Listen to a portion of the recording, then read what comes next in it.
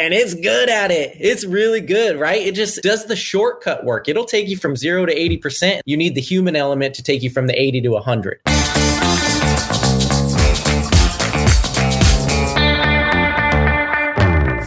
Welcome back to the Facts About PACS podcast. I'm Michaela Isler, NABPAC's Executive Director, and I'm joined by Adam Belmar for what I suspect will be an episode to remember. Today, we join the conversation that seems to be happening everywhere, among everyone, all at once, Mr. Belmar. Isn't that the truth, Michaela? In a news cycle that never sleeps, with a social media universe that unceasingly pulses with creativity, humor, vitriol, and angst, suddenly, there's something undeniably new on the scene. It's powerful and fast and attainable. ChatGPT is a state-of-the-art natural language processing AI text generator introduced to the public on November 30th, 2022, and it's captured the attention of the world, and it seems to herald the rise of artificial intelligence.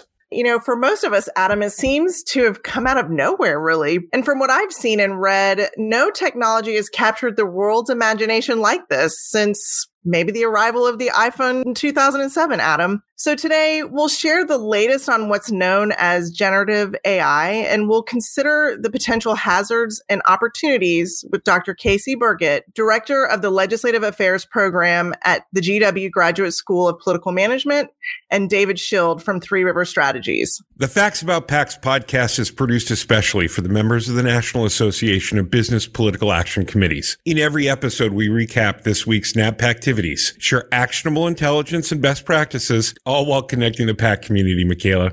Thanks, Adam. So it's interesting, you know, the company behind ChatGPT is OpenAI, and it's a privately held company headquartered in San Francisco. And the success of their new offering has really led visitors to more frequently see this when they arrive. ChatGPT is at capacity right now, and I know that has happened to me a few times, Adam. So while lucky users get to check it out sometimes, our guests today have already done some of their homework on this too. So I want to welcome back to the #1 PAC podcast in America, Dr. Casey Burgett from George Washington University's Graduate School of Political Management, and David Schild, a GSPM graduate himself and a former professor. Thank you both for joining this conversation. Thank you for having me. Michaela, I spent last night watching the 2001 Steven Spielberg classic AI, starring Haley Joel Osment and Jude Law, so I feel really prepared for this discussion. I am not surprised, David. So, Casey, let's start with you. So this week, the New York Times published a story with the headline, and I quote, "Alarmed by AI chatbots, universities start revamping how they teach." So are students who are using ChatGPT to write academic papers cheating? Are they cheating? It really depends on the assignment and what the follow-up is after the fact, right? Like if they just typed in exactly what they wanted the AI to generate, didn't cite anything, didn't recognize where they got the information from, that's about as clear-cut of a case of plagiarism and cheating as that we can have. It's a brand new world, though, and it's going to be ever different. And I mean, this is only November of last year, and now we're in January. We're 2 months removed from this. So this is a new frontier for us. It's a new frontier for academia specifically, where students obviously recognize the benefit of this, particularly ones that were, let's be honest, we were all procrastinators at some point, right? So this is a very, very beneficial tool that can at least get you going on a paper all the way through to giving you a 6-page, perfectly prosed, well documented paper to turn in under your own name. So if that latter example is what you're doing, yeah, the university, if they catch you, is going to call you a cheater. So Casey, how are GWU and GSPM handling this new challenge to original academic work, or is it still too new? We're chasing it. I mean, just like this reminds me of like the early days of COVID where we didn't really know what was going on yet. So every email was new guidance, right? Based on the latest information that was coming across our desk.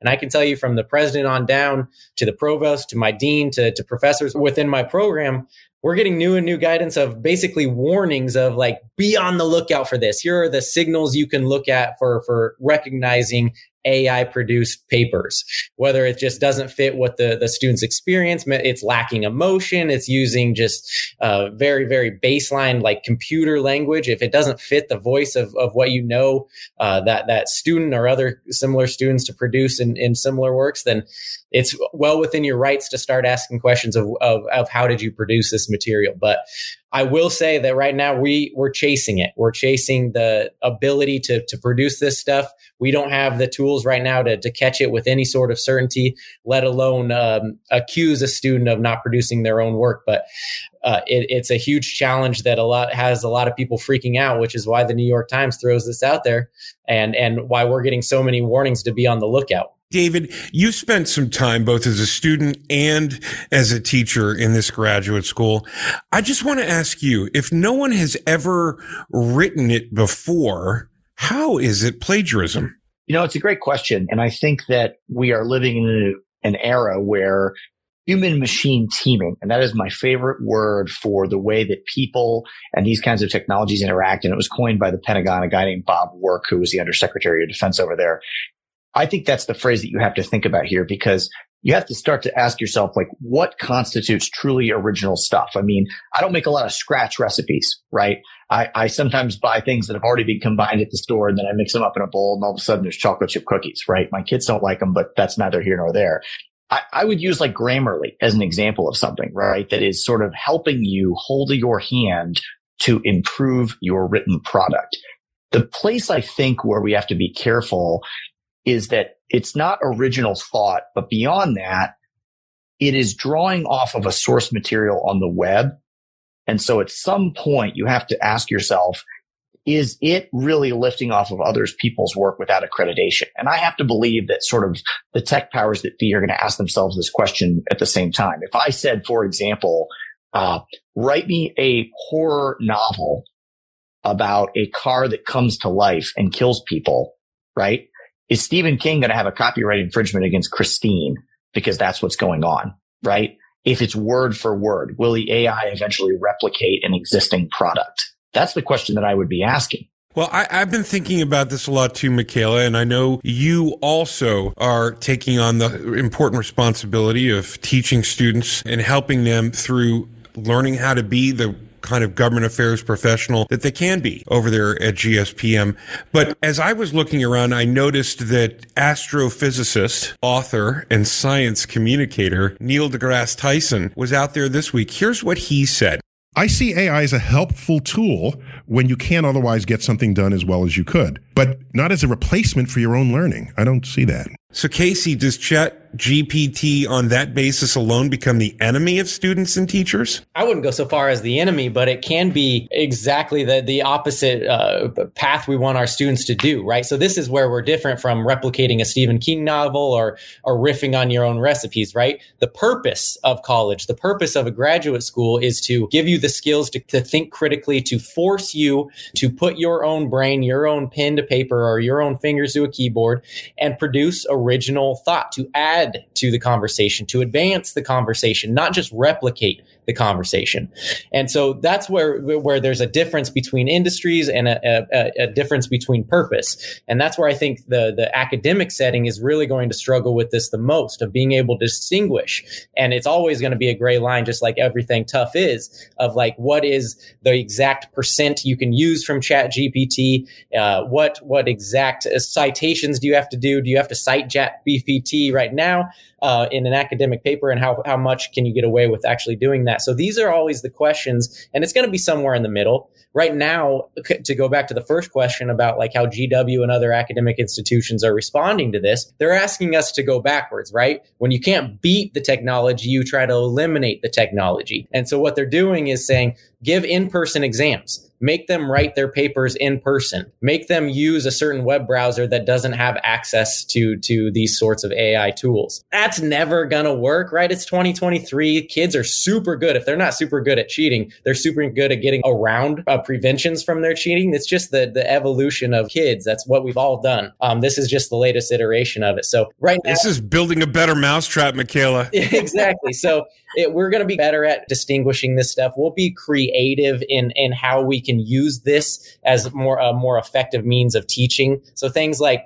all right, I'm going to ask ChatGPT a question. This is what it's going to produce. So now the assignment transitions from write this paper for me to critique ChatGPT's creation, right? That's the advanced way to get around to use it. And then the critical thinking comes not from the production of the material, but the critique of the material. When there's a reasonable case to be said that the second one's even harder. You know, Adam, Casey has nailed it here, which is the purpose of the university in many ways is to produce individuals that can think originally and turn those original thoughts into actions that employers and industries have a need for, right?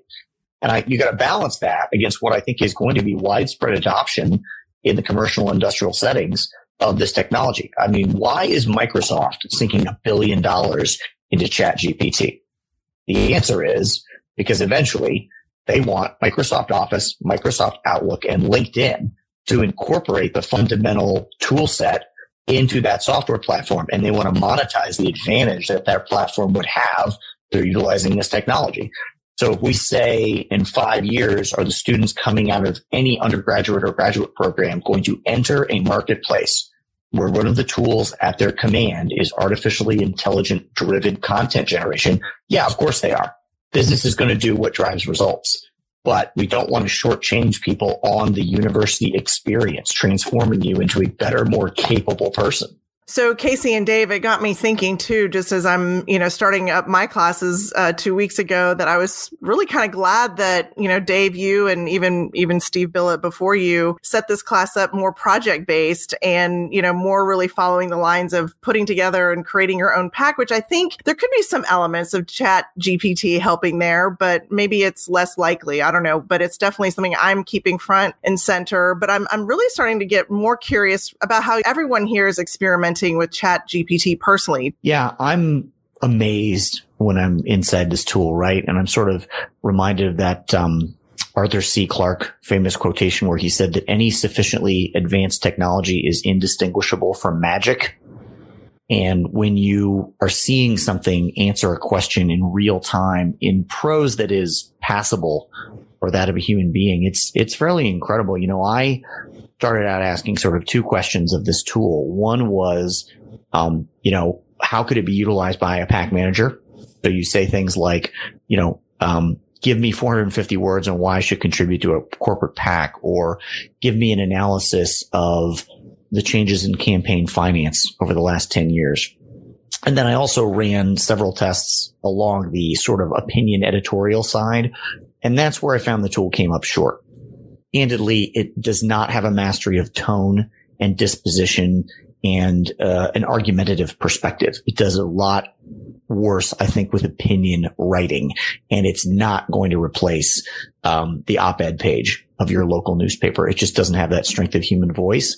But from a purely organizational perspective, put these thoughts into coherent bullets in a good structure. It's pretty incredible. Yeah, I follow the same way. It's like, this is a very, very good research assistant, right? And so just like you, I went to what interests me and how I can measure up what I used to do in my entry level roles versus what I assume this thing can do. And so I typed in, write me a piece of legislation that has to deal with getting, let's say, AstroTurf in every football stadium in America. And it's good at it. It's really good, right? It does the shortcut work. It'll take you from 0 to 80%. And then, David, to your point, you need the human element to take you from the 80 to 100. So to me, it was just like a very good research assistant, someone that you hire and trust and delegate to, and then you rely on your own expertise, your own experience to kind of take you the rest of the way there. And that to me is just like the next evolution, right? Every technological advance that thought was going to shake up the entire industry, usually it came with a lot of advancements, but didn't take you all the way there. And you always necessarily need to rely on the human component. What I'm interested in, though, is that this thing's always learning.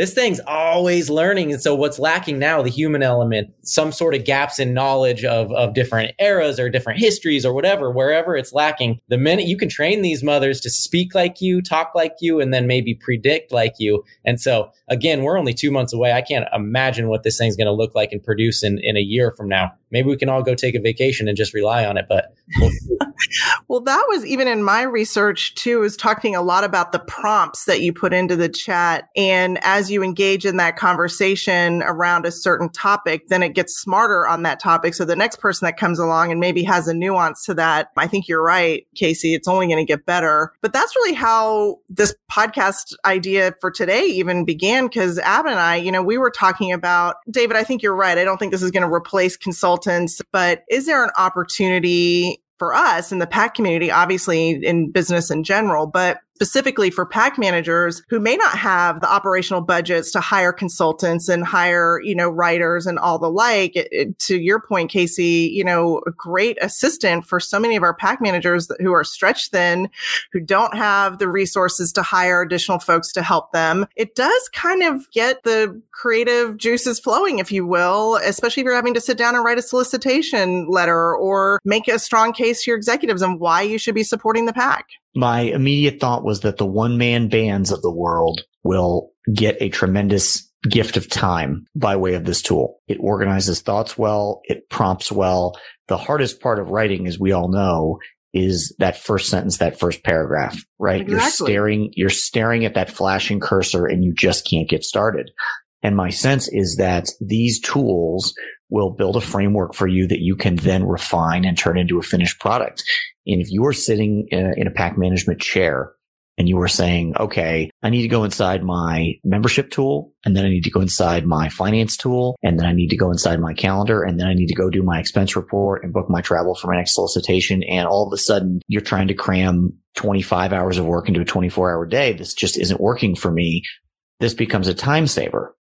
In the end, you're a salesperson. I don't think this is a tool that can outsell a human yet.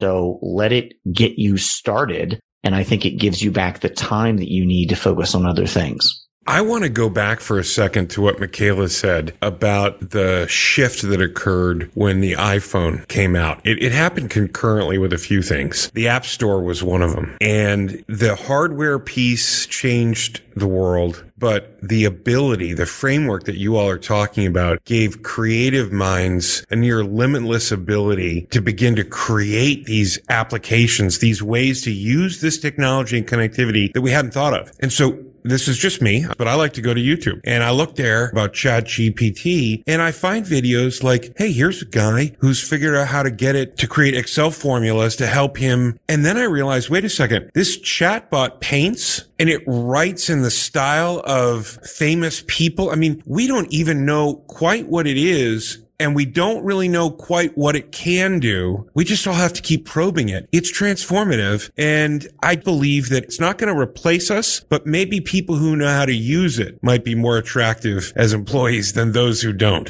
I don't know how much of an employment skill it is, Adam, but the coolest thing I saw online today was a gentleman who had used a combination of AI and deepfake tools to have Eminem rap about supply chains. I like it. I don't think it's going to go platinum. You can give me Kate Middleton holding donuts. I'm like, wow, this is my Instagram post for the day. Absolutely. I'm still working through that combo in my head right now. I'll be happy to send that video around. It's a little surreal when you're listening to it. I'm more talking the Kate Middleton with donuts thing. I just got such a good glimpse into your life, Adam. That was awesome. Thank you. Yes, thank you. Maybe a little bit more leg than normal here on the #1 PAC podcast in America, but look, it is going to reshape business and media. It's one of these things where we may come to find out that some of the people that we thought were writing some of the things where enterprise level writing has been experimentally being done by a model. It is a model. Casey said it. David repeated it. It's only as good as the data that it has in the source material, which it's evolving. It's literally learning. It's machine learning. We talk a lot about how revolutionary this is. And for many sort of casual at-home individual users, this does seem like it just dropped out of the sky. But I will tell you with my communications hat on that the need to generate content quickly for fairly repeatable tasks has actually been in play for a number of years. The example that I would use is a number of financial news services have artificial intelligence tools that will listen to an earnings call and produce a simple release, a simple story on, Yahoo Finance that basically says, today, XYZ Corporation reporting earnings of XYZ. Now, that was written by a human 10 years ago. But for at least 5, if not more, there have been tools that basically listen to natural language and summarize what they are hearing, because it's not a good use of any publication or channel's resources to simply have reporters ingesting and writing very simple, rote, repetitive stuff. It's the original thought thing that I think these tools really, really struggle with. But once it's a repeatable process, it's easy to teach a machine to do it. So this has been out there and people are aware of it. And I think the big distinction is people have been able to spot it, right? You've been able to distinguish it. And this is the Turing test, right? Named after Alan Turing, the famous British mathematician from World War II who cracked the Nazi Enigma code, another great movie. If you cannot tell that you are talking to a human or a machine, you fail the Turing test. And that's where we're headed, is tools like these that are as good as people. And boy, that is when you have to start worrying about implications on the workforce, especially in a remote work culture. Yeah, I was just thinking while you guys were talking about the media and business implications, which obviously are huge ones, there's going to be governmental implications with this too. And this goes back to the answer about just one-man bands, which we don't think of it this way, but oftentimes they are. But congressional offices are often this way. So think about how this can free up time of just the limited staffing resources with individual members of office, where they literally commit 25, 30, 35% of their staffing resources to constituent service mail. This can free up those times. This can do a lot of the legwork and just legislative summaries, histories, a lot of just that really time intensive tasks that take away from the opportunity to be innovative, to be predictable, to be predictive, to actually set the legislative agenda rather than just respond to it. And so if I'm a 24-year-old staffer and I master this stuff, particularly if I'm entrepreneurial, I just get yelled at on the phone all day and I have to send out these letters all the time. Maybe I can use this tool to take the brunt of that casework. Not only will it be more effective at it, more empathetic with some proper trainings too, because humans run out of their empathy at the end of the day. And I can just start making my way in towards some policy realms and be really good at it too with using this same tool. Doing that research, that legwork, that summaries, it would just be a real capacity builder for individual members of office, campaigns, congressional committees, the White House, all of it. Maybe just everyone becomes a little bit more effective. And constituent service concerns, you're calling oftentimes with a need. You don't care if it's a human feeling that need or someone processing your visa. If they're good at it, that's better for everyone. So maybe this could be another instance of a threatening, but still a win all around. Casey, that's such a great point. I've even seen today, and I think it's just going to be more and more on this, but also some accusations of already seeing some political bias within, the responses that we're getting. So I don't know where this is going, but my goodness, what a sea change. I'll tell you where I'm afraid it might be going. When we start talking about companies from California that are changing the world, I start to wonder, is this not just Cyberdyne Systems and the development of Skynet? In 3 years, Cyberdyne will become the largest supplier of military computer systems. All stealth bombers are upgraded with Cyberdyne computers, becoming fully unmanned. Afterwards, they fly with a perfect operational record. The Skynet funding bill is passed. The system goes online on August 4th, 1997. Human decisions are removed from strategic defense. Skynet begins to learn at a geometric rate. I think everybody reaches immediately for those science fiction references because any technology that is this transformative fills people with a sense of unease and in some cases a sense of dread, right? There is a narrative out there that, robots are coming to take your jobs. And I don't subscribe to that. I do think that what robots are coming to do is create jobs that weren't there before in place of some of the jobs that are going to be destroyed. I don't think writing and creating and being the fountain of original thought is going away anytime soon. But to Casey's point, the reduction of mundane tasks, the reduction of repeatable tasks, the reduction of things that we now view as a waste of time, that is a benefit. That is a net benefit. I am not at war with dishwashers because I would rather be scrubbing plates. I know. That's such a great example. It really is. And look, I think we all have to be open-minded and honest about what the promise is. We've already put down the dates. Everyone, that the thing came out in November. We did a podcast on it in January. It became self-aware and killed all of us sometime late in 2024. Become self-aware at 2:14 a.m. Eastern Time, August 29th. In a panic, they try to pull the plug. Skynet fights back. Yes. But before that, we're going to keep investigating it, Michaela. Well, and we got to come back, in November of this year. We probably need to reconvene this group and see how far it's advanced and if some of our early discussions and predictions came true. Casey, David, thank you both so much for joining us for this just really fascinating conversation and being with us again on the Facts About PACS podcast. Always a pleasure. And thanks to all the real humans downloading and sharing the Facts About PACS podcast. Subscribe and meet us right back here next week.